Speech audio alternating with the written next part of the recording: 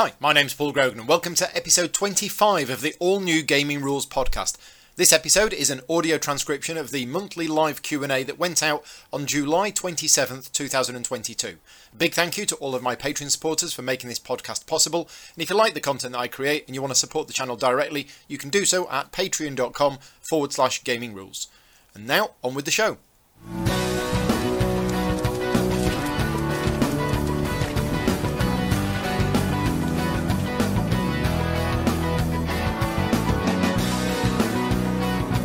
We are live. Good evening, everybody. Thank you very much for joining me, or good afternoon, or good morning, wherever you are in the world, and welcome to another live Q&A, the once a month thing brought to you by Gaming Rules, thanks to the support of my Patreon supporters. The format of this month is going to follow what it does every month. I've been asked a number of questions in advance on the BGG Guild. I'm going to go through all of those first. That normally takes about 45 minutes or so, and then we'll go to the live questions. So if you're watching this live and you have any questions for me, feel free to put them in the chat, but start with the word question in capitals. Start with the word question. Vicky is here. She's monitoring the chat. She's going to transfer those questions to a Google Doc, and I will get to them in the second half of the show. We're probably going to be here for about an hour and a half today. It always works out about an hour and a half. And I've got a couple of announcements to make as well as we go along. But for now, thank you very much for everybody for joining, and let's head on over to the questions that I've been asked in advance on the BGG Guild. And I just wanted to mention this quickly. If you're one of those people who watches this Q&A afterwards, or you listen to the podcast version of this, because to be fair, about 95% of the views on this video come from people watching it afterwards. So if you are one of those people, and you think, oh, how am I going to get around to asking Paul a question because you can never watch them live, then you can do so. If you join the guild, Board Game Geek Guild number 2258, Vicky will put a link to it on the chat now. What I do is each month I post a thread a few days before, and that's where I invite the questions. So yeah, that's where all of these questions have come from. And the first one is from Wade. Wade is asking me, how do I feel about Sky Mines compared to other Alexander Pfister games?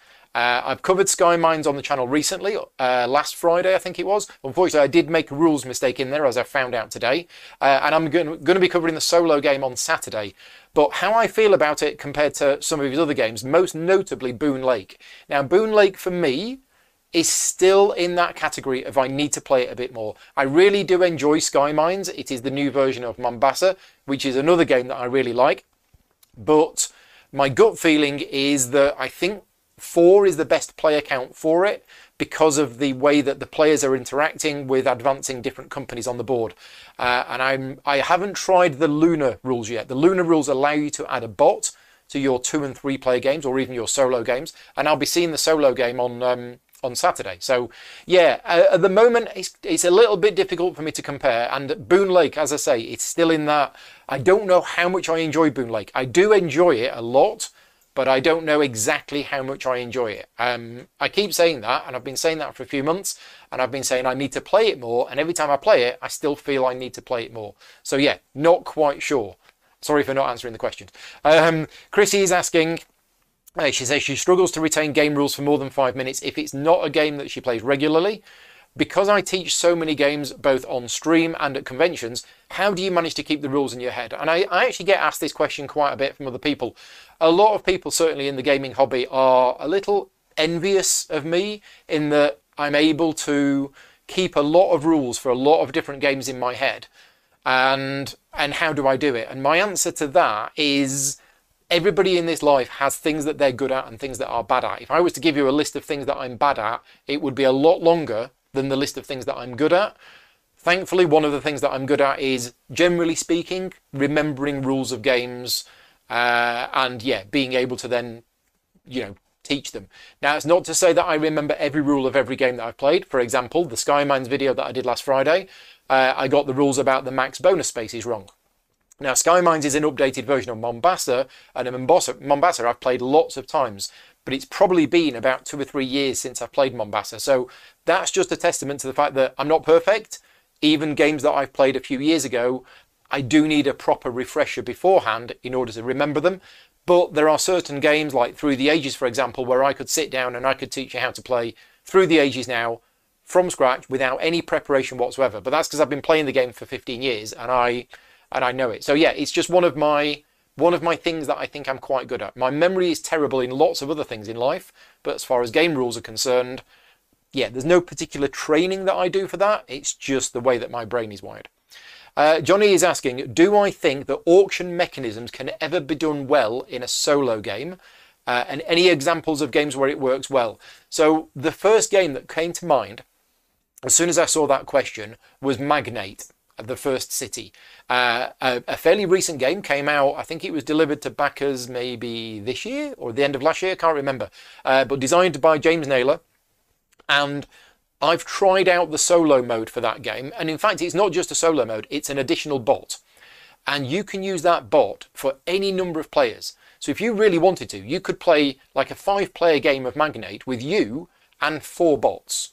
Now, the way that the bidding works is, and I don't quite remember this, I just remember it worked quite well. Because essentially there's a card and it tells you what the upper limit that the bot will bid for. But that is based on a number of factors like the current land price value and something else as well. So it's quite a clever one. And what you do is you make your bid and then you reveal this card, and with the modifier it tells you how much the bot is going to bid. So that's one of the ones that I've seen work quite well. But if you're watching this live or if you're watching this back afterwards, let me know. If you've got any examples of auction mechanisms from bots that work, then yeah, let me know. If you're watching this live, put it in the chat now. Or if you're watching this video back afterwards, leave me a comment in the video and let me know what you feel about good auction mechanisms in solo games or games with bots. Because I'm curious as well. Next question. Next 3 questions are from Ben Filler. What's the next big step in gaming? So, for example, we've had the introduction of cooperative, more recently a big surge in solo gaming. Apps are being used more often, and of course there are good digital adaptations. What's the next big thing for our hobby? I can't answer that. I honestly have no idea. I mean, you mentioned, yeah, co-op has had a resurgence. Co-op's been getting stronger and stronger for about 10 years now. Certainly games with solo mode, that's been getting stronger. That was getting a lot stronger pre-COVID, but then post-COVID, got even during COVID and post-COVID, that's got even stronger as well. And as you say, apps are being used. I don't know, are apps being used more and more? I think apps are being used, I don't know. I've not seen massive amounts of new games coming out that require apps. So I don't know whether that's been getting more and more, but of course as technology moves on, the apps for those games are getting better. But as for what the next big thing in our hobby is, I don't know. And Ben, you didn't mention legacy style games, because that was a big thing as well when Legacy came out.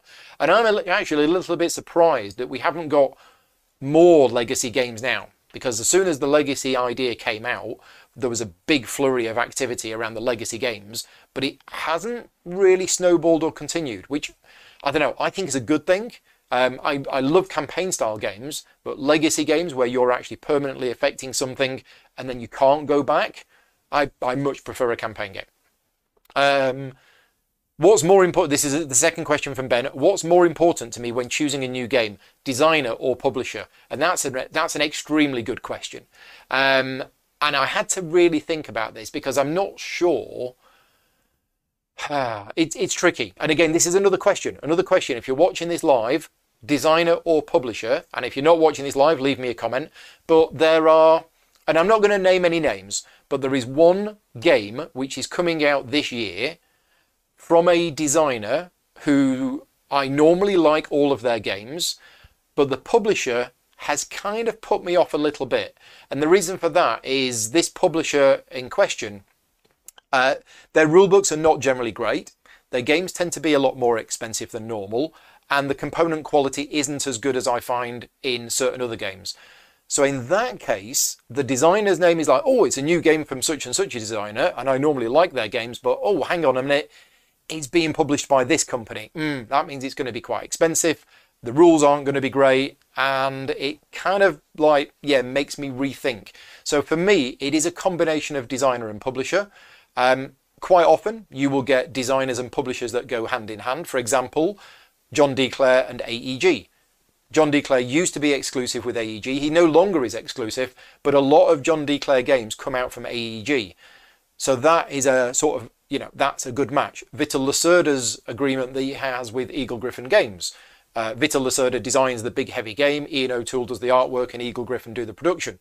But that's not the norm in the gaming hobby. The norm in the gaming hobby is designer and publisher are normally two separate things, and designers might do one game with a publisher, maybe two, and then move on to do other things. So yeah, I'm not sure, but I am curious. Maybe we'll start a discussion on Slack about which is more important, and would you buy a game from a designer that you know, even though you're not keen on the publisher, or would you buy a game from a publisher, no matter who the designer is, because of that publisher's track record? Interesting.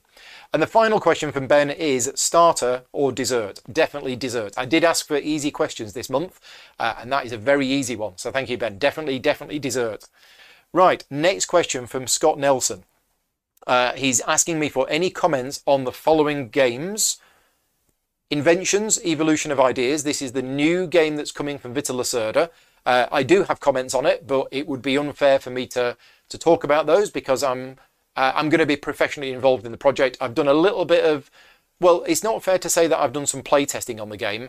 As part of the work that I do with Vitor and Eagle Gryphon Games, I've got to play the game once and I gave my initial feedback. Now I know the game has changed a lot since then, so that's why it's not really fair that I give you my thoughts on that particular game, because they took that feedback on and they've gone and made some changes. And I'm going to be helping out a little bit, I believe, with the rulebook next month. And I will probably be doing the official how to play video for the game at some point in 2023, 2024, whatever. Next one, Horseless Carriage. I don't know much about Horseless Carriage other than that it's from Splotter. So it's a game which I probably won't get myself. It's a game that I might play if I get a chance, if somebody I know has it, but I've not really looked into it myself. Next question Scott wants to know about is Atiwa. I don't know anything about Atiwa. I'll have to look that up later on. Tilitum or Tiltum, however you want to pronounce it. Now that does have my interest because it's the next T game that's coming from Board and Dice. So yeah, that definitely has my interest. Woodcraft, absolutely 100%. Woodcraft is the Essen release from Delicious Games, designed by Ross Arnold and Vladar Suhi. So that's coming this year. That is very, very much on my radar for a few reasons. First of all, it's Vladimir Suhi, Underwater Cities, Praga Kubut Redny, Messina 1347, and before Delicious Games, Pulsar 2849, and all of his other games that he did with CGE. So I'm a massive fan of Vladar and his designs, but also it's Ross Arnold's first game, and Ross is one of my supporters. So yeah, very much looking forward to that one, and I should hopefully be covering that one before Essen. And the final question is Pampero, that I don't know much about. So yeah, there's a few games on there that I don't know anything about. One of them that I've never heard of, and one of them that I'm definitely very interested in. Right, next question is from Brian. So if you were wondering at what point in the Q&A we were going to have the questions from Brian about biscuits, it is now. But the first ones are not biscuit related questions. The first one is, now that I'm going to be a character in Shoes Tactics, if I could choose any other game in which to be a character, which game would it be? So for those people who don't know, Shoes Tactics is a roll and write game, which is on Kickstarter right now. I think it's on Kickstarter right now.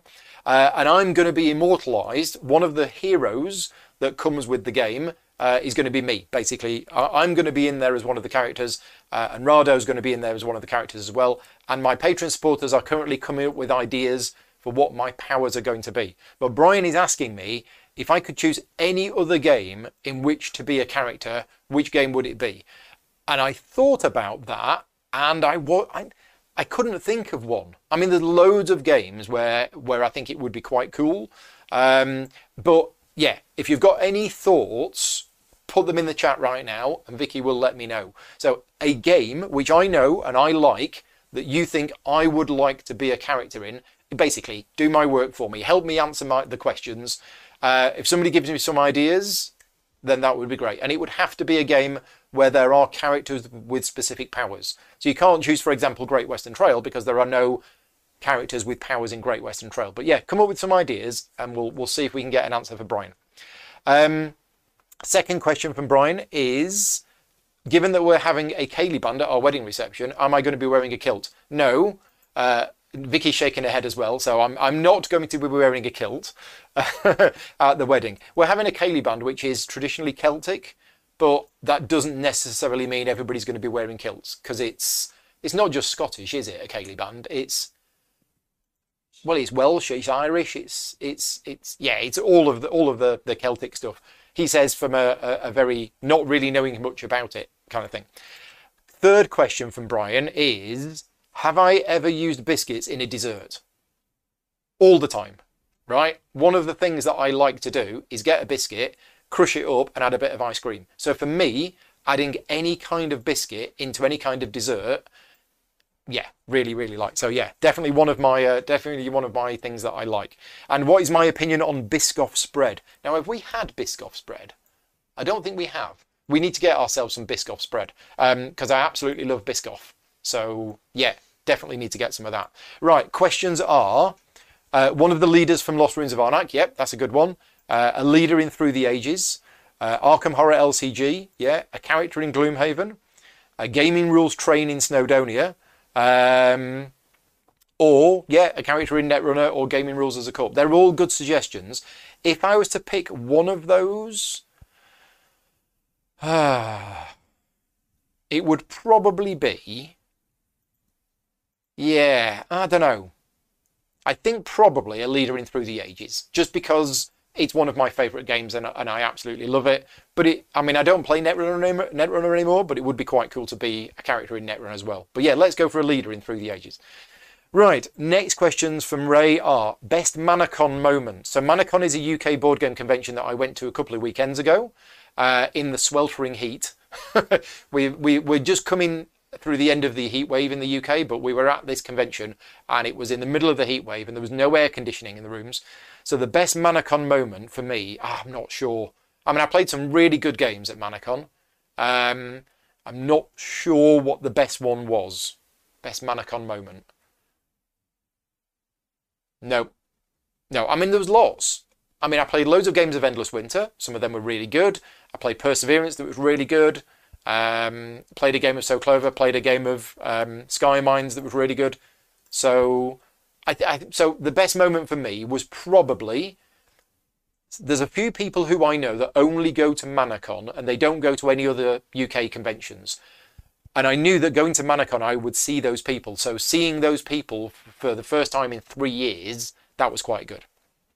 Any tips for board gaming in the heat? Regular showers, a fridge freezer that dispenses ice, and basically, yeah, just the usual thing, but stopping and having a break every half hour to just go and have a shower or a wash with cold water and drinking lots of cold water, which was not really possible at Manacon, I'm afraid.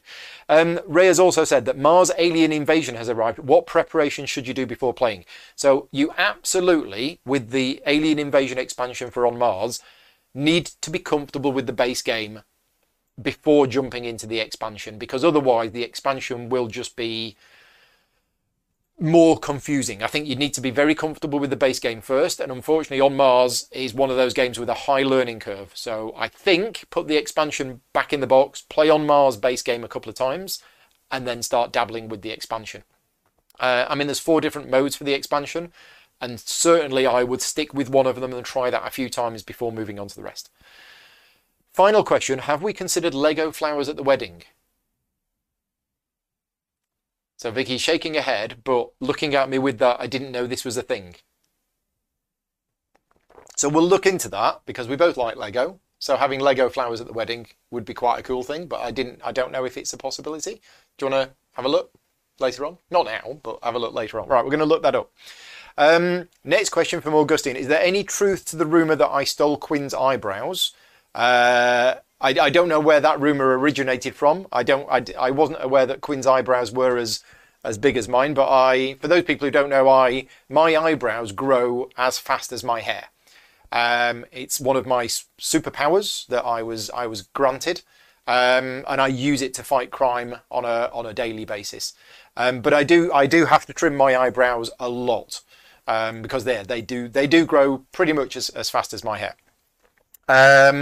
There are several UK board game YouTube channels. Is it a friendly community? I'm not going to answer this completely honestly because it's a little bit of a sore subject for me.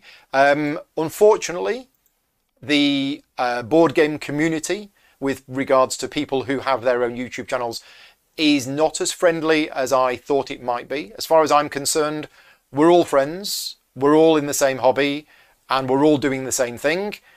But unfortunately, there are some cliquey groups, especially with the very popular names, especially with the big names, who don't have time for the little people and have developed their own little clique.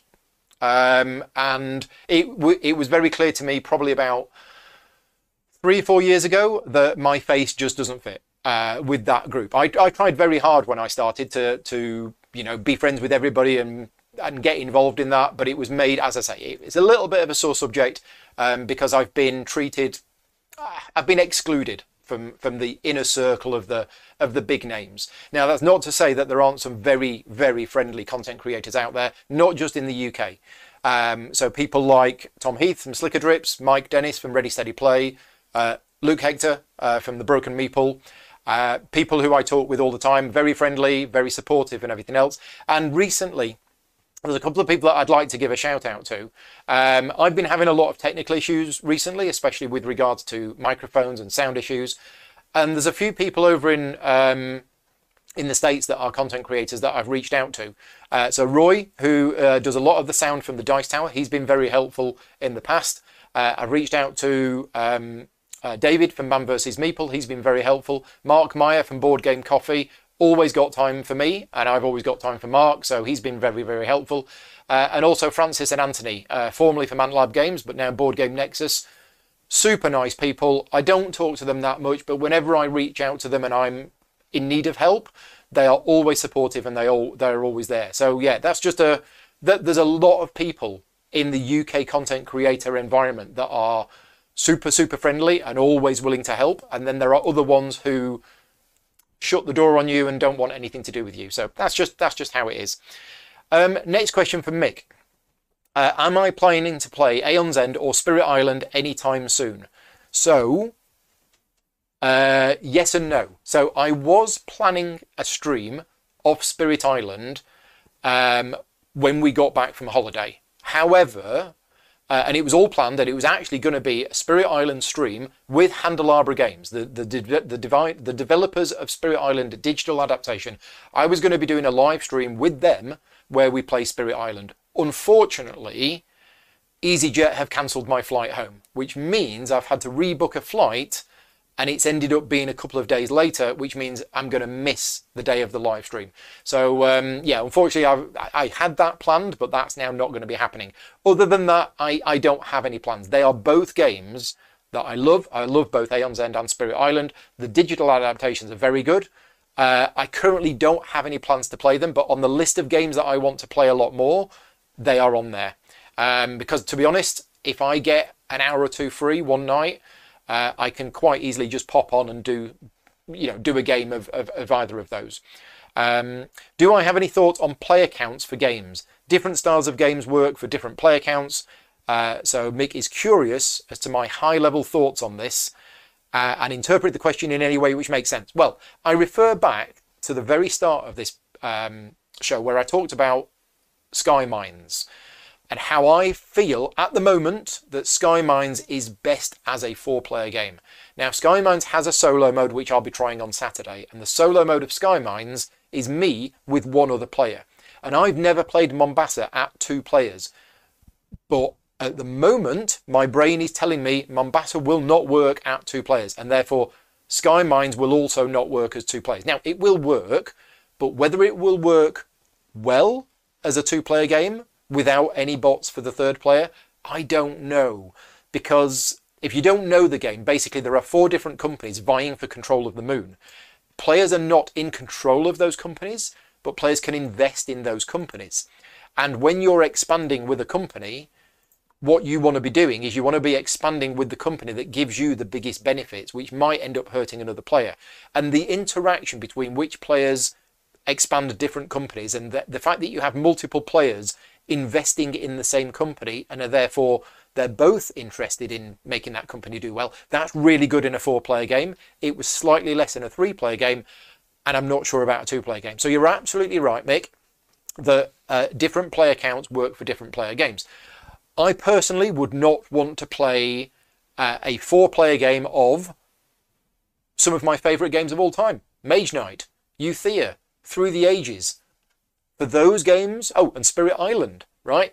Those 4 games, if I had 4 players here, I would 99% of the time want to play something else, even if I was really in the mood for one of those games. In fact, what I'd do is I'd say, you two go and play Mage Knight, and me and somebody else will play Euthia. That's what I'd do, because those 4 games, I think, work much better at 2 to 3 players than they do at 4 players. So yeah, I have thought on player counts for games, and that does affect my choice of what game to play. So if it's game night and 3 people turn up, well, 3's a great number. But okay, 4 people turn up for Mage Night. Sorry, 4 people turn up for Games Day. Do we play Mage Night? No. We'll probably play Sky Mines, because I think that probably works best at 4 player. Whereas if only one other person came round, it would be, shall we play Sky Mines? No. Well, let's play Mage Night. So yeah, it does depend. Final question from Mick. Do I have any plans to do another learn the game in real time from the rulebook video? So for those who don't know, I've done this a few times on the channel. It's where I literally do a live stream where I am learning how to play the game from the rulebook. I did a few of them in the past and they seemed quite popular, but over the last year or so, I have only done them as Patreon only streams, and that is because I am due to cover that game later on. So, for example, on Saturday, I am going to be doing a live playthrough of the solo mode for Sky Mines. I don't know how to play the solo mode of Sky Mines yet. So on Friday, and I haven't actually told anybody this yet, but on Friday, probably in the afternoon, I'm going to be doing a Patreon-only stream where I learn how to play the solo mode of Sky Mines and play through it. And the reason why that's going to be Patreon only is because there is going to be an actual public playthrough on the Saturday. Therefore, I don't feel that the Patreon only one is more it's a behind the scenes look at what Paul's getting up to in preparation for his actual streams that he's doing on the Saturday. So yeah, so I do have plans to do one this Friday, but it won't be a public stream. It'll just be a Patreon only stream. But for those people who aren't Patreon supporters who don't want to watch that, you will get to see the solo mode on Saturday. Right, next question's from Radek. Do I still enjoy Perseverance? Yes, and I played a game of it at Manacon. Unfortunately, I did only play episode 1, so I've played episode 1 now more times than I've played episode 2, and I want to play episode 2 more, because it's always with new people, and I always want to start with episode 1. So yeah, I do really enjoy Perseverance. There's a couple of bits about it which are not my favourite, but overall I think it's a very good game. I still don't know whether I prefer Perseverance or Anachrony in terms of Mind Clash games. I'm leaning towards Anachrony, but Perseverance is probably my second favourite. Next question, on Mars, Kanban EV or Weather Machine, which one do I like the best? Probably Kanban EV. Now, if you'd have asked me this question a few months ago, I would have said on Mars, but the last couple of times I've played Kanban EV, I've enjoyed it more than I thought. So it's close between those two, but at the moment I'm going to lean to Kanban EV. But if you ask me again in a couple of months, if I get a chance to play on Mars again, it might be on Mars. I enjoy both of those games a lot. They are definitely up there with my favourite Lacerda games. And the final question from Radek is, what do I think about the future of crowdfunding platforms such as Kickstarter or GameFound? With the rising cost of raw materials, transport and taxes contributing to their slow decline. Will the rising cost of raw materials, transport and taxes contribute to their slow decline? I would have thought so. In fact, I'm sure I've said this recently, either in the last month's live Q&A or in the video log, that I am still surprised to this day that games, expensive games that are coming out on crowdfunding platforms, yeah, I think it was last month's live Q&A, are doing as well as they do. And I spoke last month about the fact that the position I'm in, the fortunate position that I'm in as a full-time content creator who works in the hobby, I get sent a lot of games without having to pay the cost of them. That is just one of the perks of the job that I do. Now, if you're sat there thinking, oh, that's not fair, Paul gets free games, just as a reminder, this is my full-time job. This is what I do. I don't have any other source of income. So getting a free game and then spending 8-15 hours covering that game, sometimes which I don't get paid for, you know, getting a free copy of the game is, yeah. Anyway, it does mean that I am in the fortunate position where I am not having to pay very, very high prices for games because of production costs, but also the transport costs right now are through the roof. And I think what I said last month, and I feel the same now, is, and a lot of people watching this video are people who back those games and pay those extortionate, if extortionate is the right word to use, probably not, but extremely high transport costs. People are still backing those games and people are still paying that amount of money. And that surprises me. I thought that it would have been a slow and steady decline with more and more people saying, I tell you what, I'm not prepared to pay the same amount to ship me the game as it would be for me to buy the game myself. But it doesn't seem to be affecting it. Games are coming out on Kickstarter all the time and still doing really, really well and making a huge amount of money. So, yeah, I would have thought it would have had more effect than it actually has. Next question from Rodrigo. When learning a new game from the rulebook, do I usually write notes or reminders so that I could relearn it and remember it easier in the future? I don't, but this is something that Vicky has told me that I really should do for the last few years, is whenever I play a game, at the end of that game, anything which I think that's going to be a tricky rule to remember, write it on a post-it and put it in the box lid, and I never do. So I've never done it, but I agree it could be a really good idea. So top tip on how you remember rules for games is after you've played the game, scribble a few notes down on a post-it, stick it on the inside of the box or stick it on the inside of the rulebook, and then it's there as a reminder for next time. I don't do that, and then I sometimes, run afoul of that. Next question from Avron. Are there any games that I've played recently that are well outside my preferred type of games that I enjoyed enough to add to my collection? So I can answer the first part of that, but the second part of that, have I played a game enough that I would choose to add it to my collection? Again, the position that I'm in as a content creator is that I don't generally go out and play a game at somebody else's and then buy it myself. Because I already have enough games to cover on the channel. There are a couple that I've played recently. So one of them that comes to mind is Pictures. So Pictures is a game from PD Verlag that actually won the Spiel des Jahres award in 2020. And I remember when that year's awards were announced and it was like, oh, and the winner is Pictures. And I'm like, yeah, whatever, move on, never heard of it. And then earlier this year, local friends of mine were playing it, brought it round and we played it and it was like, oh, actually, this is a good game. This is a good game because it's a game that I can play with families. It's a game that will be good in the GridCon library. And it's a game that me and Vicky decided we wanted to have in our games collection. So I contacted PD Verlag and they were very happy to send me a review copy of the game because, yeah, it will be added to the GridCon library. So that is a game. But I wouldn't have said that was a game which was outside of my normal wheelhouse. A few years ago it was. Yeah. 4 or 5 years ago, anything which was described as a fun family game that's very light on rules is not the kind of game that I normally play. But over the last few years, where we've been enjoying such games as Just One, So Clover, and all sorts of things like that, even Wavelength, which I don't have in my collection, but is another game that I quite enjoyed. More and more games like that are being added to my collection because I do enjoy them and there is definitely a place for them. But in terms of the first part of the question, any games I've played recently that are well outside my preferred style of game that I enjoyed a lot more? Yes. I mean, if we look at Batman Gotham City Chronicles, on paper, Batman Gotham City Chronicles is my worst kind of game ever. It's very much lots and lots of dice rolling, lots of dice for resolution. And as most people who know the kind of games that I like, is I don't like dice for resolution. I want something with less output randomness. I don't mind input randomness, but I don't like output randomness, which is dice for resolution. However, that is a game which I've played quite a few times and actually quite enjoy playing. So I think, you know, and I've spoken about this many times, is that my taste in games has evolved over the years, and certainly over the last 5 or so years, I've been becoming more open to trying things which, you know, 5-10 years ago, I wouldn't have even bothered trying. And I'm not saying that that's my favourite style of game, and I'm not saying that I'm going to sell all of my Euro games and start playing Warhammer.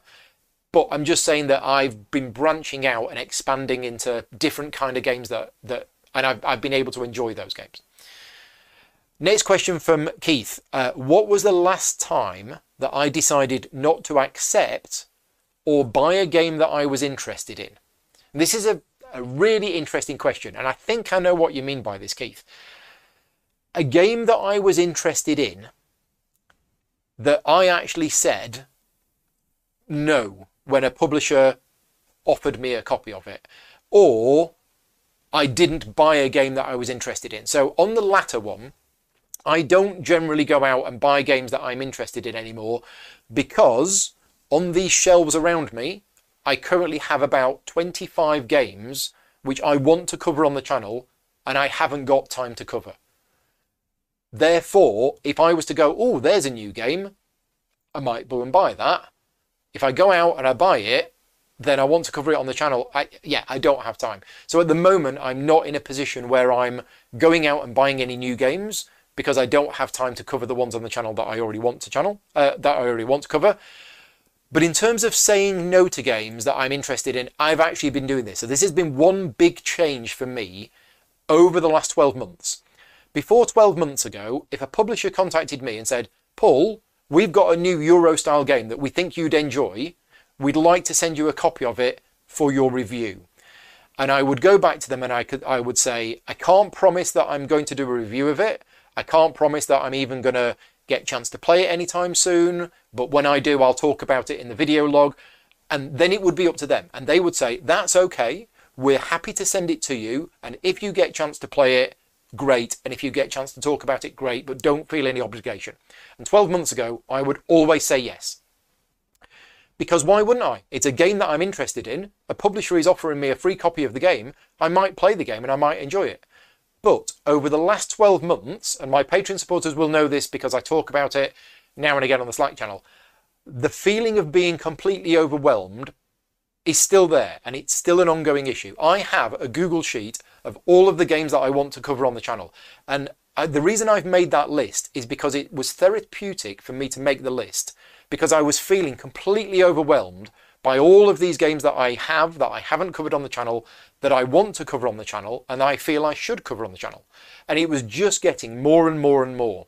So I made the list in order to try and sort my brain out and hopefully try and keep things under control. However, that list is still growing and more games are arriving and the list isn't getting any shorter. It's roughly staying about the same, but it isn't getting any shorter. So I'm currently at the stage where publishers are still offering me review copies of games, and some of them I'm actually saying no to. Now, that said, it is nice to have copies of some of these games in the GridCon library, but I always speak to the publisher and I always say, I cannot promise that I'm even going to cover this on the channel. So if you send it to me, I will be very thankful of it, and I can lend it out to friends and it might get played downstairs one night, but it might never get covered on the channel. As long as you're okay with that, and if they are not okay with that, they won't send me a copy of the game, and that's absolutely fine. Yeah, and Keith says, if never, can you see it occurring anytime soon? So yeah, it is happening, and there's been a few recently where I've had it and I've looked at it and I've gone, oh yeah, a year ago I would have probably said yes to that, but right now, even though it looks like my kind of game, I just don't have the time to cover all the games that I want to cover. Right, we're going to have a little bit of a break now. I'm going to have a drink. We're going to talk about two things. The first thing we're going to talk about is the contest. So every month, as part of this live Q&A, I do a giveaway contest. And all you need to do to enter this contest is to click on the link that Vicky's about to put in the chat. And it's a Google form, and you just need to put in your name, your email address, and the secret word. And the secret word today is Frosthaven, because I'm very excited, because my pre-production copy of Frosthaven arrived this week, because I'm going to be creating the official how to play videos for the game. So yeah, so my copy of Frosthaven has arrived. It's not quite a final version, but yeah, it's a copy of Frosthaven, and it's in the UK, and it's in my house.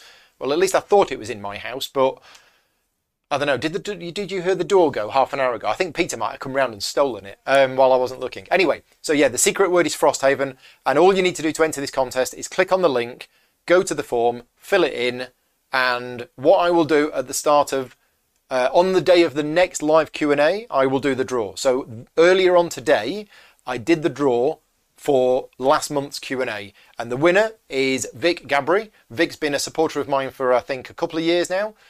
So congratulations, Vic. And if you're watching this video and you haven't seen your email yet, go and check your email, check your junk folder. But you have won. So the contest is to win £50 worth of games vouchers from Games Law. £25 of those vouchers come from Games Law themselves, and £25 comes from me. So yeah, it's £50 of games vouchers that you can win. If you are a patron supporter of mine, then if you enter the contest, you get an extra entry. Basically, I put all of the entries into a hat, and if you're a patron supporter, you get an extra entry in. And sometimes patron supporters win, and other times, like not last month, but the previous month, somebody who isn't a Patreon supporter wins. So it's completely random who wins, but if you're a Patreon supporter, you get extra entries. Right, that's the contest. So if you want to click on that link now, while you're watching this, enter the contest, enter the word Frosthaven as the secret word, and you might win £50 of games vouchers. The second thing that I wanted to mention is this Saturday. This Saturday, there is a 24-hour charity board gaming event happening, which is being held in Somerset. Now, I'm not able to attend that event. It is an event which you can go to and you can buy tickets for, and you can go there and you can play games all day if you want to. It's the boardgamemarathon.co.uk. That's the website.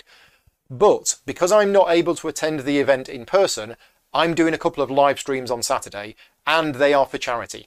So basically, the person who organises the event, Dan, has got a Just Giving page, and I'm going to be raising money on Saturday. So I'm going to be doing 2 live streams. I'm going to be doing Lost Ruins of Arnak solo game in the morning, and then I'm going to be doing Sky Mines solo playthrough in the afternoon.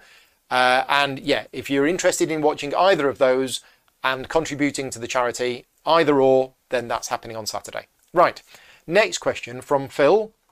Did we need to do anything special so that Thor and Loki managed the heatwave in good condition? We didn't do anything. I mean, we made sure their water was topped up, but they didn't seem to struggle in the heat whatsoever.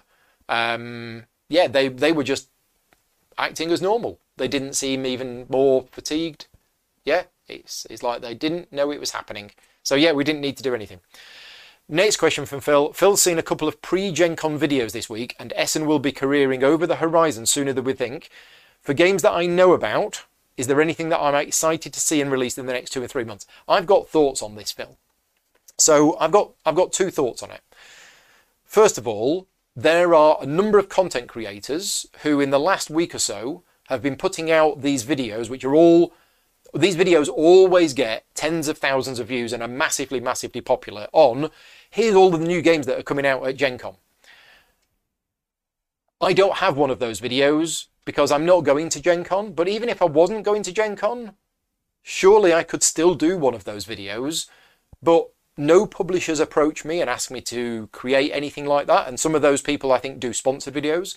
I'm not quite sure, but I have absolutely no idea what's coming out at Gen Con, other than the games from publishers which I know about. So CGE, for example, I believe is releasing the next Galaxy Trucker expansion at Gen Con, but other than that, I get the occasional email through from the occasional publisher, but yeah, I don't really know what's coming out at Gen Con. And the other thing that surprised me is Tom Heath from Slicker Drips did I think it was last week or maybe the week before, where he did a live stream where he was going through the current Essen release list. And I'm like, what?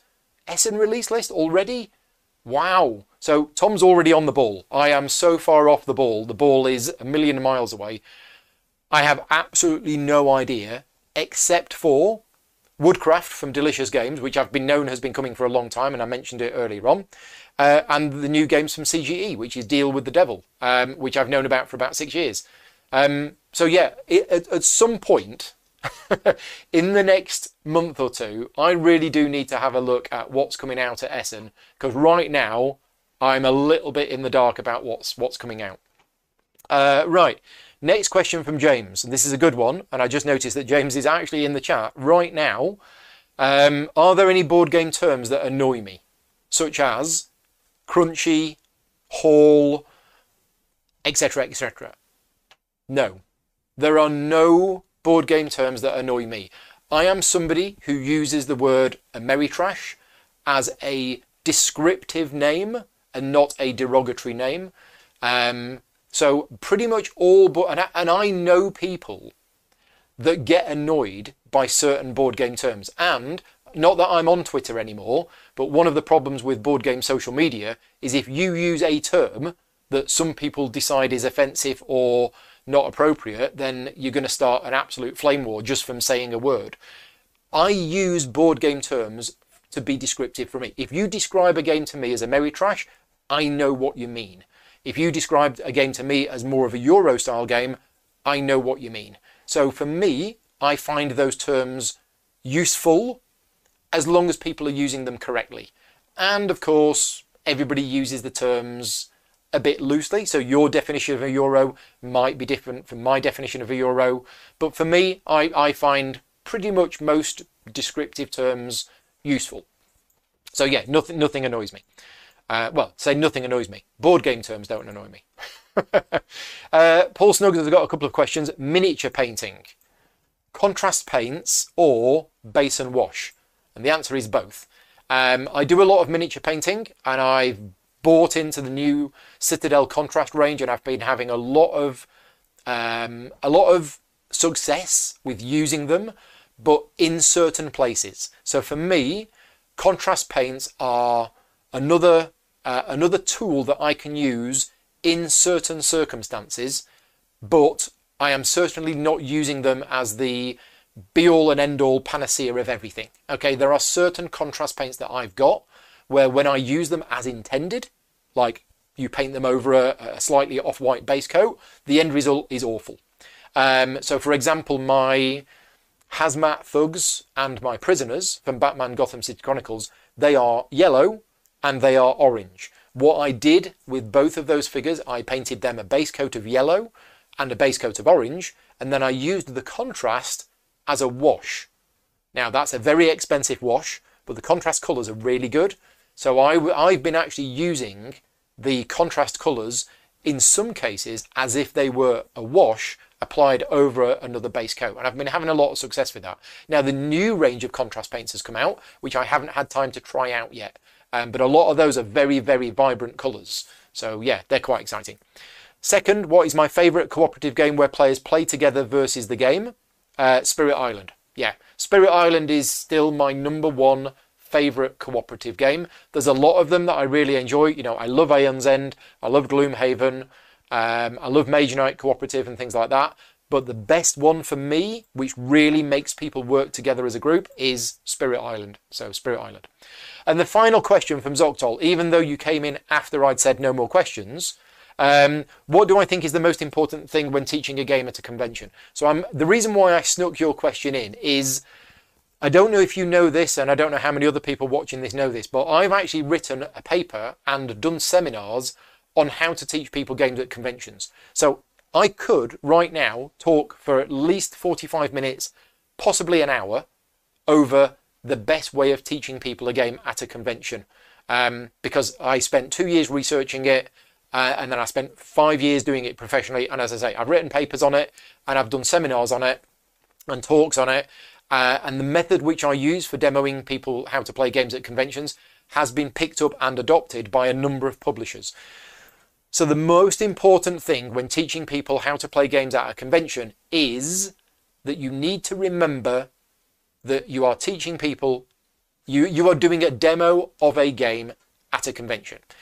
In general, if you are at a convention and you are trying out a game, you want to try out the game to see if it's the kind of game for you and your play group, and you need to get started playing ASAP. You want to see what the game's like. What you don't want, and I'm not saying everybody's like this, but in general, if you are at a convention, what you do not want is a 45-minute explanation of all of the rules of the game, and then somebody to walk away from the table and leave you to sit there for 3 hours playing. That is not how you demo games to people at conventions. And if you are one of these people that do that, then I'm sorry, but that's not the best way to do it. Demoing a game at a convention is not the same as teaching your friends how to play on a game night. When you're demoing a game at a convention, the reason people are playing the game at the convention is they want to see what the game's like and they want to see if they would enjoy playing it. And the best way of doing that is that you get started, you start playing the game as soon as possible, you explain the rules to people as you go along. You're not even going to play a full game. Go into it knowing you're not going to play a full game. We're not going to even bother with the scores because we're not going to play a full game, and you need to get people playing as soon as possible. There is nothing worse for me than going to a convention and getting a 30 or 40-minute rules explanation and then the person walks away from the table. That is not how you demo games to people at conventions. Right. That is the end of all of the questions that we've been asked on the Guild in advance. So thank you very much for all of those questions. What I do, just for those people who don't know, is I get those questions and I spend about an hour, hour and a half just reading through them and preparing my answers so that I'm a little bit more prepared. Now, some of them I'm still not able to think of answers even in that hour and a half, but that's what I do. And that's what the Patreon support is for. So a big thank you to all of my Patreon supporters that make these videos possible. And if you're wondering why I need the support of the Patreon in order to create videos like this, because surely I'm doing this at 5 o'clock, surely that's the end of the working day. Well, it's actually taken me about 3 or 4 hours today and yesterday to prepare for this live Q&A, and that is time away from the paid work in order to produce this content. I'm not saying I don't enjoy producing this content, I do, but it does take a lot of work behind the scenes to make this content possible, and that's what the Patreon support is for. So if you're not a Patreon supporter but you want to support the channel directly, you can do so at patreon.com/gaming rules. If you want to just put the link in there, and your support is very much appreciated. I realise that the current global situation with all of the things that are going wrong at the moment is difficult. But yeah, if you are in a position to be able to support me on Patreon, that would be great. Right. Let's move on to the live questions. So these are questions that I've not seen and I've not had any time to prepare for. And this is the part that I'm always really nervous about. Because some of these questions are going to be really taxing, really personal, and I'm going to find it really difficult to answer some of these questions. And this is where my blood pressure starts to rise and my nervousness starts to kick in. And a very good example of that is the first question we've got here: chips or pretzels? I mean, that is such a fundamentally personal question that I'm not sure I could answer that without... I've never been a big fan of pretzels. However, no, I haven't. Pretzels is not something which I would have said I would voluntarily choose to go out and buy. But every time I have pretzels, I'm like, oh, I really like these. And they're very Moorish. Is that because they're salty? Okay, Vicky's nodding. I'm like... So to be honest, lumping crisps together... I told you this question was a big one. Lumping all crisps together under the banner of crisps is tricky, because there are certain crisps that I would put ahead of pretzels and there are certain crisps that I would put below pretzels. So for example, those crisps that you get that are actually vegetables that are dehydrated or turned into crisp form, whatever, they're amazing, right? If you don't know what I mean, go and look it up. But it's basically crisps that are beetroot, parsnips, and all different kinds of vegetables that are in crisp form. They are amazing. They are ahead for me than pretzels. But your normal cheap crisps down at the bottom that you could buy in packets, they are probably below pretzels. So yeah, it depends on the crisps. Another really deep, meaningful question now from Joe. What would I rather be, Batman or Superman?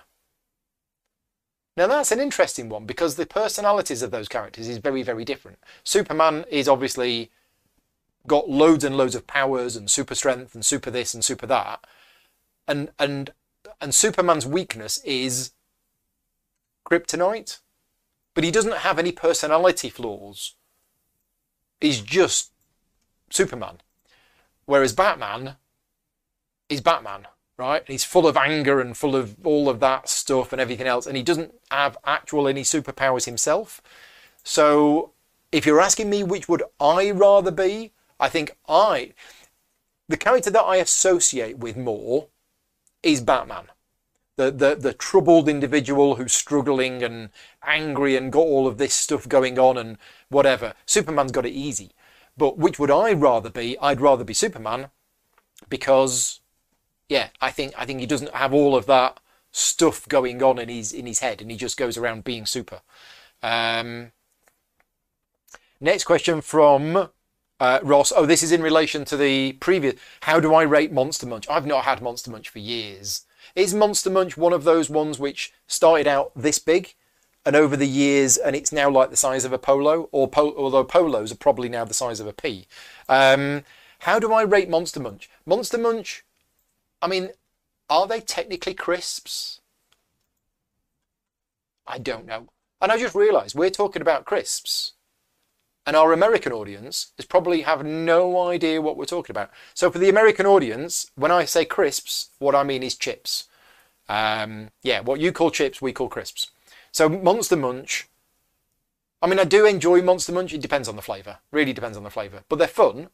And what's weird about Monster Munch and all other crisps that are like it is that they're like this big, and then you put them in your mouth and you crunch them and they dissolve to like almost nothing. A couple of questions from Scott. What mountain is that behind you? I've absolutely no idea. What I did earlier on today, I decided that Frosthaven was going to be the keyword. So I thought I'll have an icy background. So I just Googled Antarctica and found an image of a mountain in Antarctica. Well, I assume so. I Googled Antarctica and that image came up. So yeah. Would you need to be in thermal socks if you were to climb it? Finally, we've had a sock question from Scott. When was the last time we had a sock question from Scott? It's been a long time, Scott, so thank you very much for the sock question. Would I need thermal socks if I was to climb it? Absolutely yes. Next question from Ezra. Would I log my gameplays if not for the vlog? Why do people log plays? Oh, that's a really good question.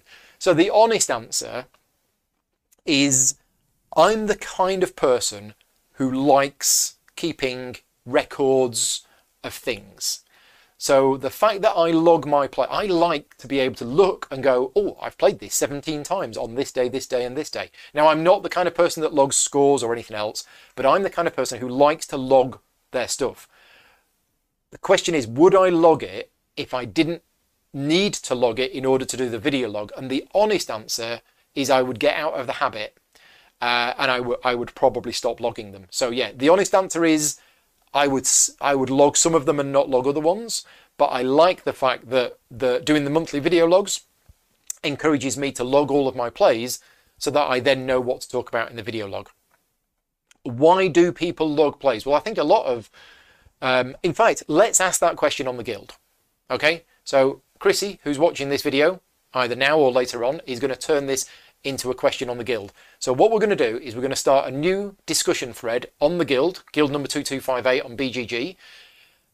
For those people who log their plays, why do you log your plays? And the question is as simple as that, and you can answer it in as much detail as you want. So at some point, hopefully later on today, there will be a new discussion thread on the guild. If you're interested, join the guild. Vicky's put a link in the chat now, and we'll start the question of why do you log your plays? And I would like to know of the people who do log their plays, how much detail do they log? Like for me, I just log my play. I don't log any of the scores, I don't log who I'm playing with or anything like that, but I know some people log all of the details. Next question from Joe. What's my favourite heavy, really heavy Euro?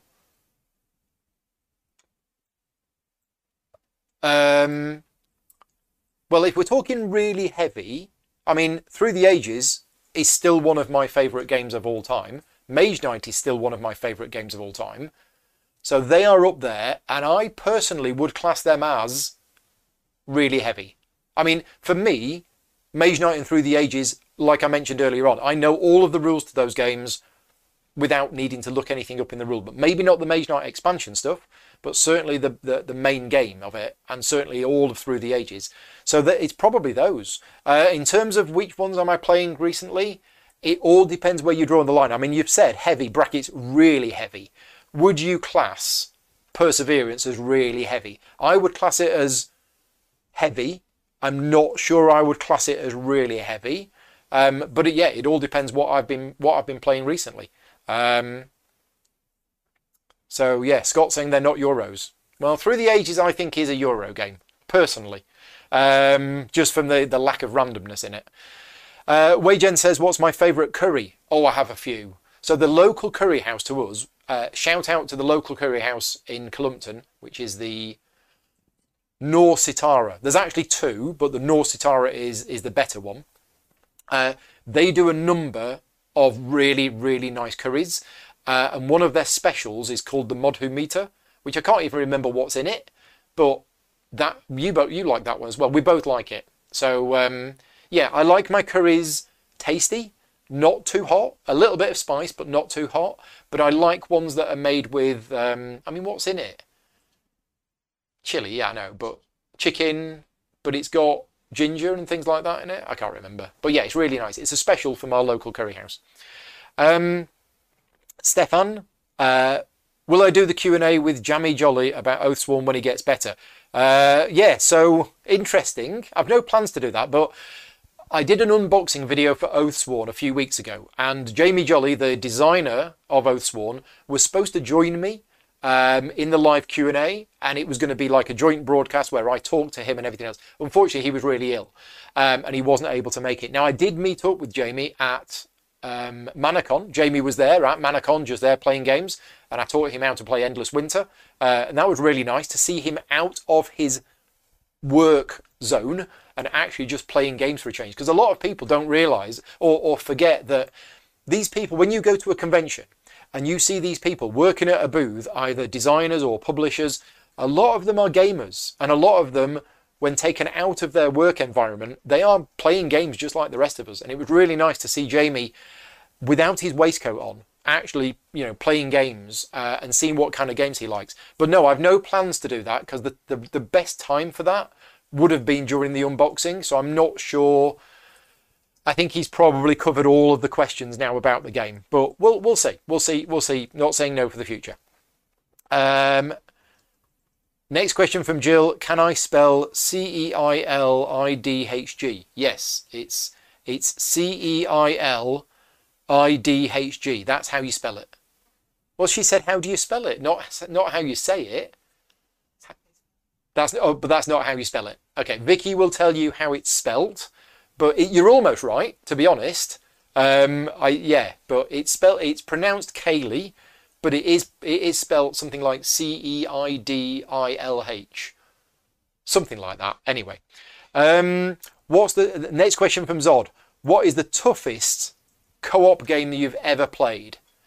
So I once played Ghost Stories, and Ghost Stories is generally regarded as probably the toughest cooperative game that there is. Now, Spirit Island is also really tough, but Ghost Stories is like almost impossibly hard. So it's got to be that one. I didn't enjoy it that much. It was many, many, many years ago. It was probably about 10 years ago. And I remember playing it, and I remember playing it once. And when I played it, I wasn't aware of the reputation that Ghost Stories had for being stupidly hard. I've also played, what's that game set in World War I in the trenches? Card game. I'm looking at you. You'll have no idea. Somebody in the chat will know. It's a card game by the French artist, one of the French artists who got killed in that shooting thing. Grizzled, that's it. Thank you very much, Peter. I have played the Grizzled a few times, but I've actually beaten the Grizzled. We've actually beaten the Grizzled once. That is a really, really tough game. Next question from JP. How many games do I keep in my personal collection? The best answer to that would be, if you go onto Board Game Geek and look up the user ID Paul Grogan, you can see my collection. It is mostly up to date. I think it's up to date.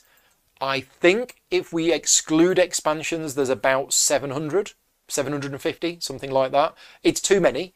I will be the first to admit that I have got more games than I need, and there is at least 100 to 200 games that I could probably get rid of, as they are likely to never get played again.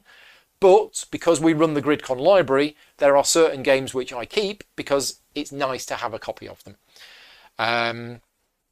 Next question from Adam. Any GridCon news? Yes, so I can give you the current situation of GridCon. GridCon, for those who don't know, is the convention which me and Vicky organise. It happens every year, unless there's a global pandemic. And the next one, which is GridCon 3, is happening in November this year. We made tickets available to the public a couple of weeks ago. Those tickets are now sold out. We've currently sold 260 tickets. So it's amazing that we're sold out. But we've got a meeting with the hotel in September, and at that meeting we are going to be measuring the tables, getting the exact measurements of the rooms and working out the table layout. Once we've done the table layout, we will know a better idea of how many people we can get into there. It's going to be somewhere between 275 and 300. Somewhere between that is the number that we think we can have. So we are going to be making some more tickets available, but it might not be many. So if you're watching this and you want to come to GridCon, it's happening on November the 11th to November the 13th. Keep an eye on the GridCon Facebook page, because I will announce on there when the tickets are going to be on sale. I will give everybody a week's notice, and then there will be a certain day where the tickets go on sale, and it will be first come, first served. Right, next question from Kay Hewitt. Who would make the best board gamer and why? Stevie Wonder, Pingu, or Paul Gascoigne? Where do people get these questions from? So, who would make the best board gamer? Stevie Wonder, Pingu, or Paul Gascoigne? Now, not Pingu, because he's a penguin made of clay.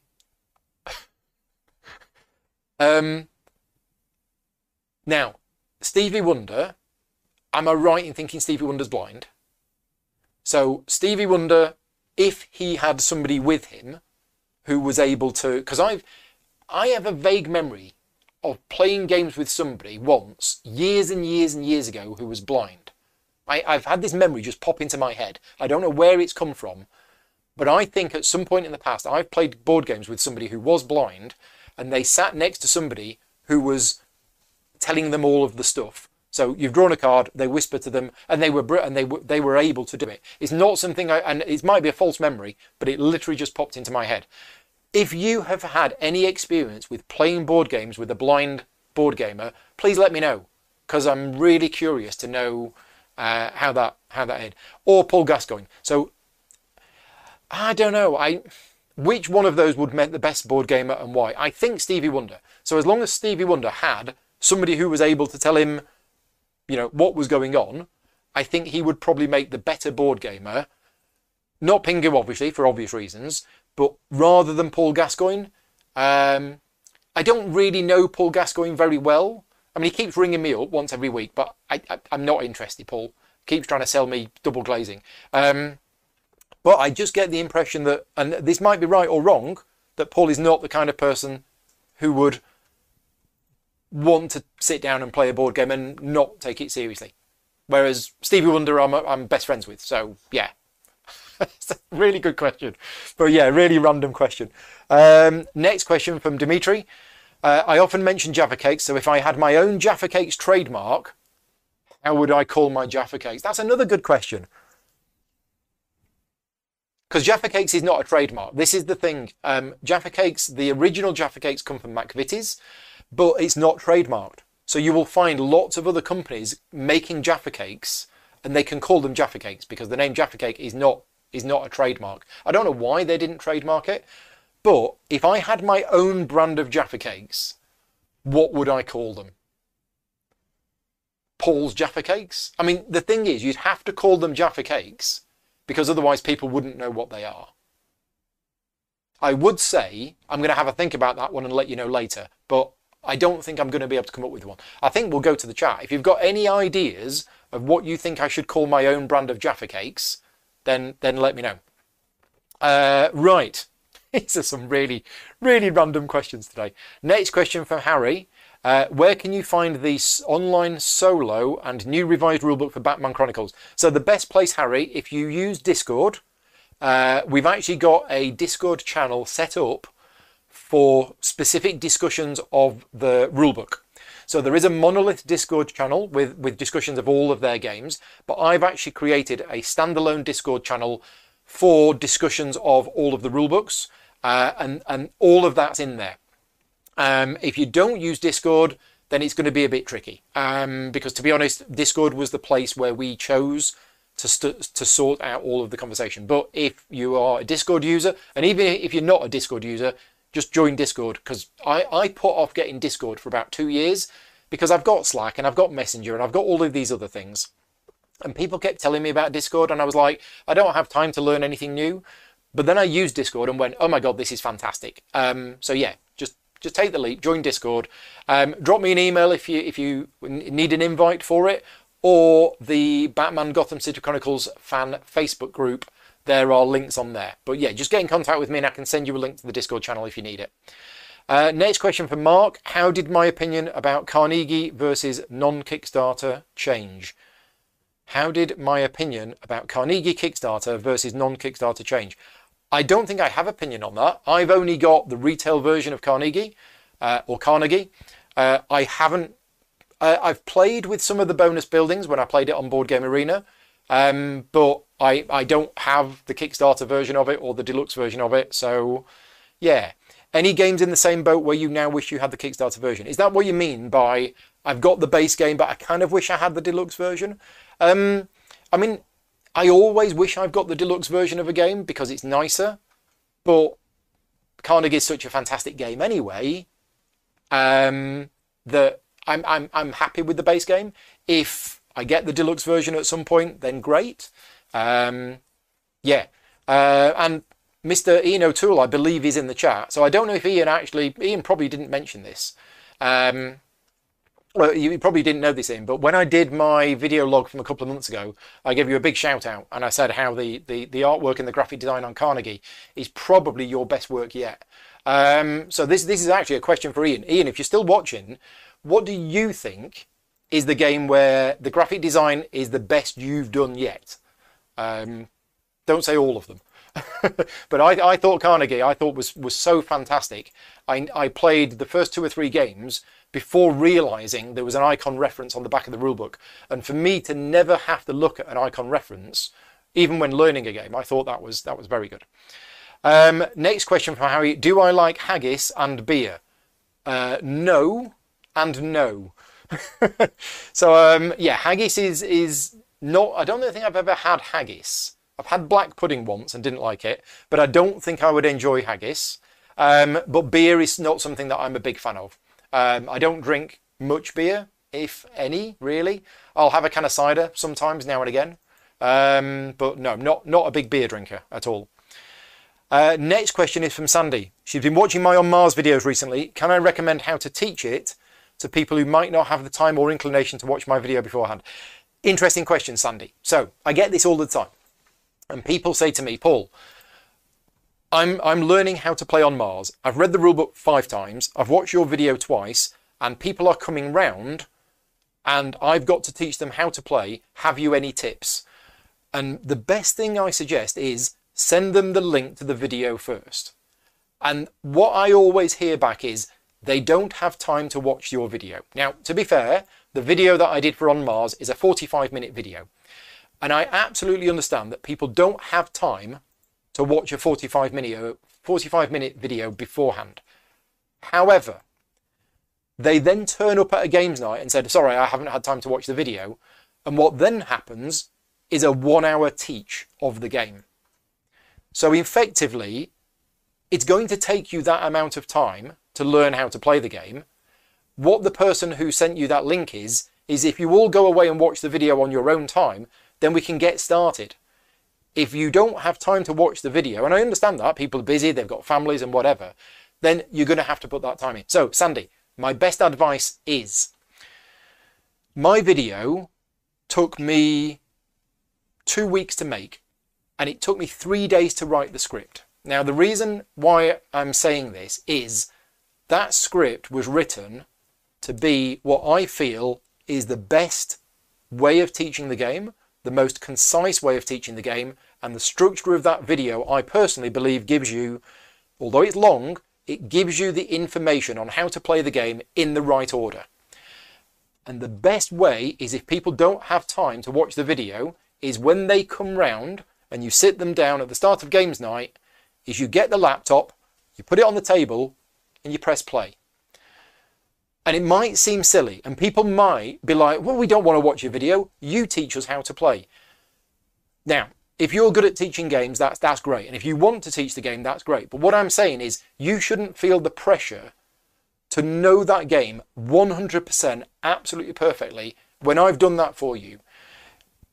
Putting a laptop at the end of the table and watching a how to play video, I personally believe is better than the person trying to teach the game themselves, because especially if it's a video that, you know, one of my how to play videos or any other person who is doing a proper how to play video, and I mean, I'm talking one with no errors, one that's been commissioned by the publisher, you can guarantee they're going to get it right. So yeah, that's what I would do. Get the laptop, put it at the end of the table, press play, and if anybody is confused at any point, you press space, pause the video, talk about it, and then carry on. It will take a long time, but trust me, I've done this many, many times. It will take you the same amount of time or less to do it that way than it would be to teach in person.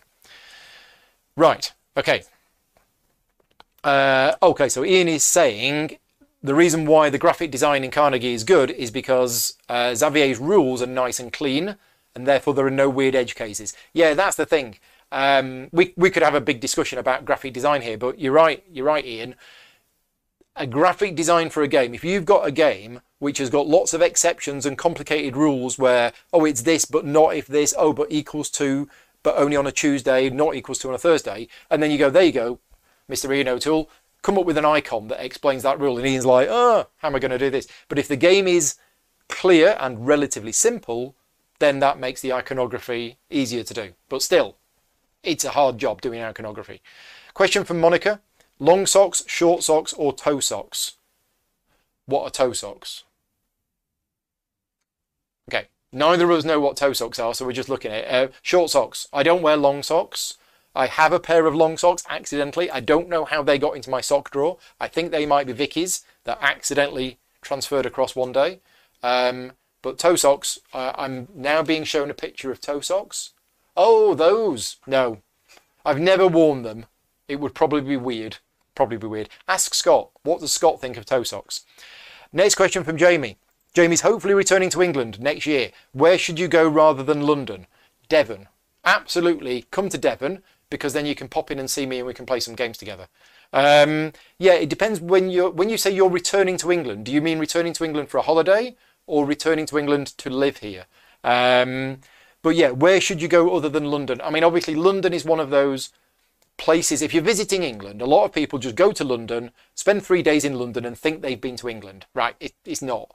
England, the different counties in England are as different as the states in America. So it's obviously, if you go to London on holiday for a few days, you've been to England, but have you really seen England? Because the southwest of England is completely different than London. And in fact, outside of London is completely different from London. Then you've got the north of England, you've got the northeast of England, you've got the Midlands. It's very, very different. I would certainly recommend the southwest, but we are a few hours away from London. Sebastian, Captain America or Iron Man? Iron Man, definitely. Well, I love Iron Man. Iron Man's fantastic. So, yeah, I'm definitely more of an Iron Man person than a Captain America person. Peter, will Weather Machine be on my top 10 in 2023? I'm not sure. I mean, it's a good question, and I always feel uncomfortable with putting games that I was involved in my personal top 10. Yeah, I'm not sure. It all depends what other games come out that year. I don't know. I mean, that's one of the games that I know is coming out that year. But whether it'll be in my top 10, I don't know. Harry is asking, do I watch the Premier League and what is my favourite football club? I don't follow football. I never have, apart from for 1 year when I was about 13, when I was trying to get in with the cool kids at school. So I supported Liverpool and bought a Panini sticker album and traded Peter Shilton for Emlyn Hughes and things like that. But no, I've never really followed football. I don't follow the Premier League and I don't follow any of the other things. I will, however, when it's a big World Championship like the Euros or the World Cup, I will watch England and, you know, I'll do all of that stuff, but I don't actually know any of the players and I don't watch Premier League. Keith is asking, did I ever play Avalon Hill's Circus Maximus back in the day? I haven't. That is actually one of the very early Avalon Hill Games, which was around at the time when I was really starting gaming, but it's not one that I've played myself. No, actually, I've just had a memory from about 35 years ago pop into my head. I think I did. I think about 35 years ago, I played Circus Maximus. So yeah, I think I have played it, but it was a very, very long time ago. But apparently GMT are producing a game called Charioteer by Matt Calkins of Sekigahara. Right, I didn't know that, but maybe that's based on Circus Maximus. Right, next. Monica, how do I feel about print and play games? I like the fact that the hobby has print and play games because, I mean, we talked about Shoes Tactics earlier on in the video. Shoes Tactics is on Kickstarter right now that you can back for a very cheap price. And the advantage of a print and play game is you don't have the production costs, you don't have anything else. So the designer has done their work. They've designed a game and they've done the graphic design and everything else, but they charge a small amount for the game. There's no production, there's no postage, so we don't have any of that, and you just print it at home. I have absolutely no problems with print and play games. They obviously suit a particular type of game. Like you wouldn't want a print and play version of Weather Machine, for example. So there are certain games that are more suited to it, but I have no problems with print and play games. Back in the day where I had more time and was just a gamer and had access to the Works colour laser printer, I was printing and playing games all the time. Now, I don't really have time to do that because I've got too many other games to play. But yeah, I think print and play games are a good thing for the hobby, and I'm glad that we have them. Right. Let's wrap things up now. It is 6:20. If you've got any other questions, final questions, put them in the chat now before my battery dies on the camera. We've probably got about 10 minutes left of the battery before it dies. But we've got some Jaffa Cake name answers. So some good names. I say good names. Okay, some names for suggestions for if I was to have my own Jaffa Cake brand. Grogu Cakes, Grogan's Jaffa, PG's Jaffa Cakes, Grogaffa Cakes, Grogan's Chocolate Covered Fruity Biscuit Cakes. I like that one. Gaming Jaffa Cake and Big G's Jaffa Cakes. So which one of those should we go for? Which do you think? Vicky's going to highlight the one that she thinks is the best one. I've got my choice. Yeah, that was my choice as well. So Scott, when Grogan's Chocolate Fruity Biscuit Cakes goes into production, I'll give you a free box. So yeah, thank you very much for that. So if we don't have any other questions, I will just look to the chat. We'll just have a 10-minute chat. I don't get to do this normally. So normally the chat answers what? Question? Yeah, normally I don't get to see the questions that come up in the chat, and I don't get to see much of the conversation that goes on in the chat. But I'm actually going to have a look at the chat now. So what have we got? What word do you see in a game description? Do you say, nope, not interested? Semi-cooperative, or traitor, or hidden role, or blind bidding? There are, I mean, we're talking mechanisms here, but you did say, what game do you see in a game description? And normally a game description would describe the game. So yeah, semi-cooperative game, anything with blind bidding is normally a bit of a put-off. Yeah, things like that. Genway says, any advice for con anxieties? Absolutely. Find somebody that you know that is going to the con and attach yourself to them with a rope. A virtual rope. What I'm saying is find a buddy who is going to the con, explain to them that you are really nervous about it and you want somebody to hang around with, and make sure it's somebody who isn't going to get annoyed with you after 15 minutes, because you need somebody to basically be there with, keep you company, everything else. And if that's me, then I'm more than happy to do that, because I know what con anxiety is like. A lot of people look at me and they see me doing these videos and they see me smiling at the camera and all of this lot. And you might have seen me at a convention, and you might have seen me at a convention full of energy, demoing games, being really enthusiastic, okay? Like many people, I suffer from a lot of social anxiety, and I hide that by being a little bit extrovert, which I'm not. It's completely outside of my character. So I have the same feelings. I cover them over and I hide them well by going in completely the opposite direction. And then when I leave the convention, I go home back to my hotel room or whatever, and then the anxiety is so bad, I end up suffering from insomnia and not being able to sleep. So I know what you mean. There's a lot of people who I know who suffer from anxiety at conventions, and that would be the best bit of advice I can give is find somebody who you can latch along to and make sure they know that you're going to be a bit anxious and you're going to be needing some support. Because if you don't tell them that, they might not know how to deal with it. Yes, and you can attach a rope to me at a convention if you see me at a convention. Right, okay. What other things have we got in the chat? Oh, we haven't had that for a while. Yeah, thank you for deleting those chat messages. But yeah, it was a few months ago. There was this spate of all of these weird spam messages coming, and everybody who was doing live streams at the time was getting all of these weird spam messages. And then it went quiet for a bit. Maybe YouTube fixed it, but it's back again. So thank you very much for getting rid of those. Also, yeah, Jamie makes a good point. The first one is the hardest. Once you know what to expect, it gets easier. If you've never been to a board game convention and you're going to your first one, I can absolutely understand how nerve-wracking it can be.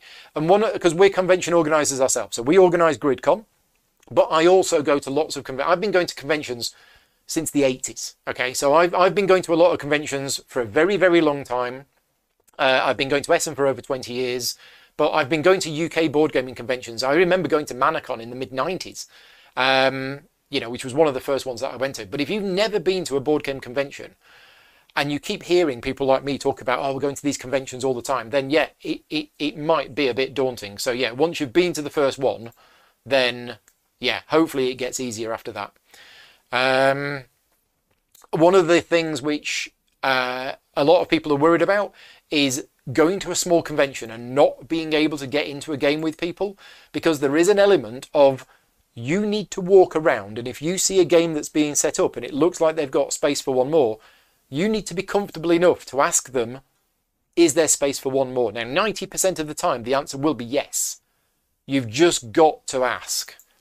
Or sit at a table, set a game up, and bring your own looking for players sign if the convention doesn't provide one. That is a sure way. We have looking for players signs at GridCon, and I always get feedback about how popular they are and how they really helped people to find other people. So yeah, that's good. Right, what else have we got? Stephen in the chat, never been to any con ever. Yeah, it's like, do you need to even go to a convention? Because a lot of people don't like going to conventions. You don't need to, right? If you're somebody who doesn't go to conventions, it doesn't matter. You are still as much of a gamer as the rest of us, even if you don't go to conventions. Conventions give a different experience, and I will be honest with you. There are certain conventions that I've been to over the last 10 years where I wished I hadn't gone to the convention and that instead I stayed at home and played games either with friends or online. So going to conventions is not suddenly, wow, the best experience you will ever have. It is a different experience. And as I say, there are certain times where I've come back from the convention and I've thought I would have preferred to have just stayed at home and played games with friends for 2 days. Because sometimes it's just too much stress, too draining, you know, and the cost, right? The cost for me to get to Essen every year with the travel, the time off work, the hotel costs, to go there, to play a few new games and come back, it's like it's the cost of a holiday, okay? It isn't a cheap thing to go to. Now, if you're going to a convention in the UK and you manage to get a B&B or an Airbnb for like 30 quid a night and the convention's 30 quid, then yeah, 100 quid for a gaming weekend, brilliant. But the ones where you travel to a different country and you've got flights and everything else, it can be very expensive. James is asking, are there still any Grail games that I am after? Yes, there are. Okay, so there are a few games which I feel I should have in my collection. And if anybody who happens to be sat in the same room with me at the moment, who's wondering maybe what I might like for a future birthday or Christmas present,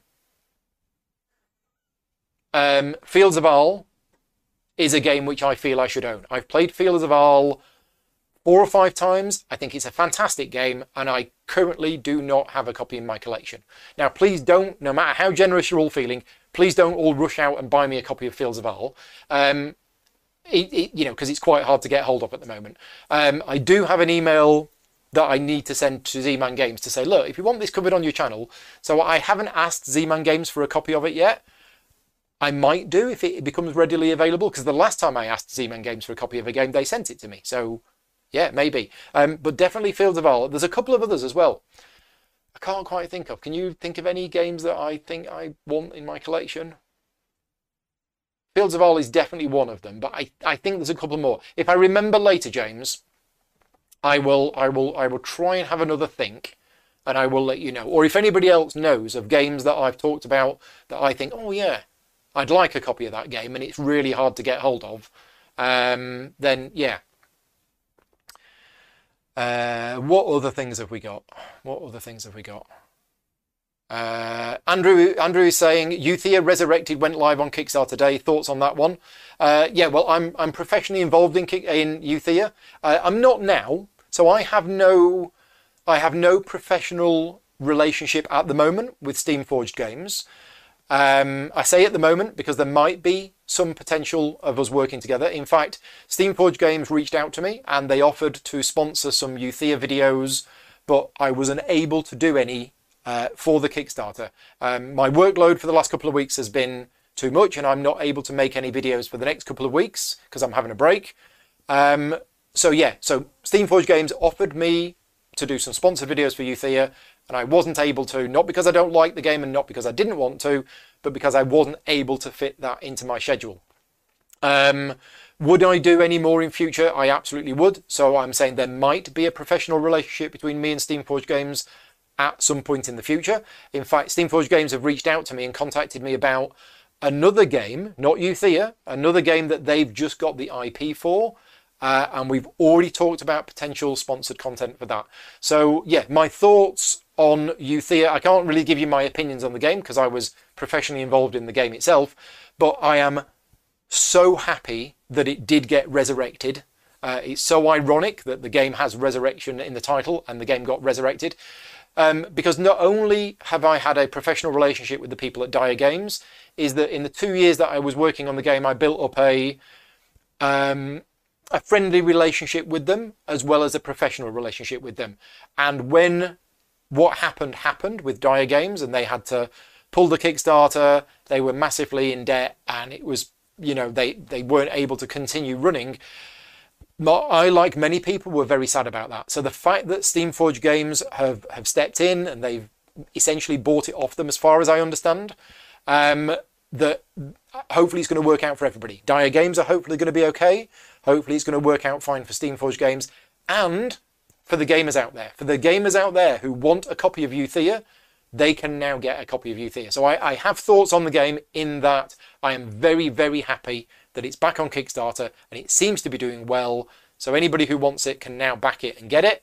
But I can't really give you my opinion on the game because I was involved in it. What other questions have we got in the chat? Just while we wrap things up, we've got 5 minutes left.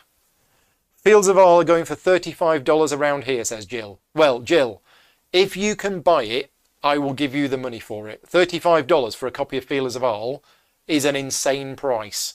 Maybe it's a copy with half of the pieces missing. Yeah. I think that's it. I don't think there's any other questions. Have you seen any other questions in the chat? Right, that's it. What are we having for dinner tonight? Chicken katsu curry tonight. So is that a homemade one or homemade chicken katsu curry? So that's the plan for tonight. I'm going to be eating chicken katsu curry, and then tonight's job is that I'm going to be having a night off in front of TV, and I'm going to be building my folded space organizer for Frosthaven.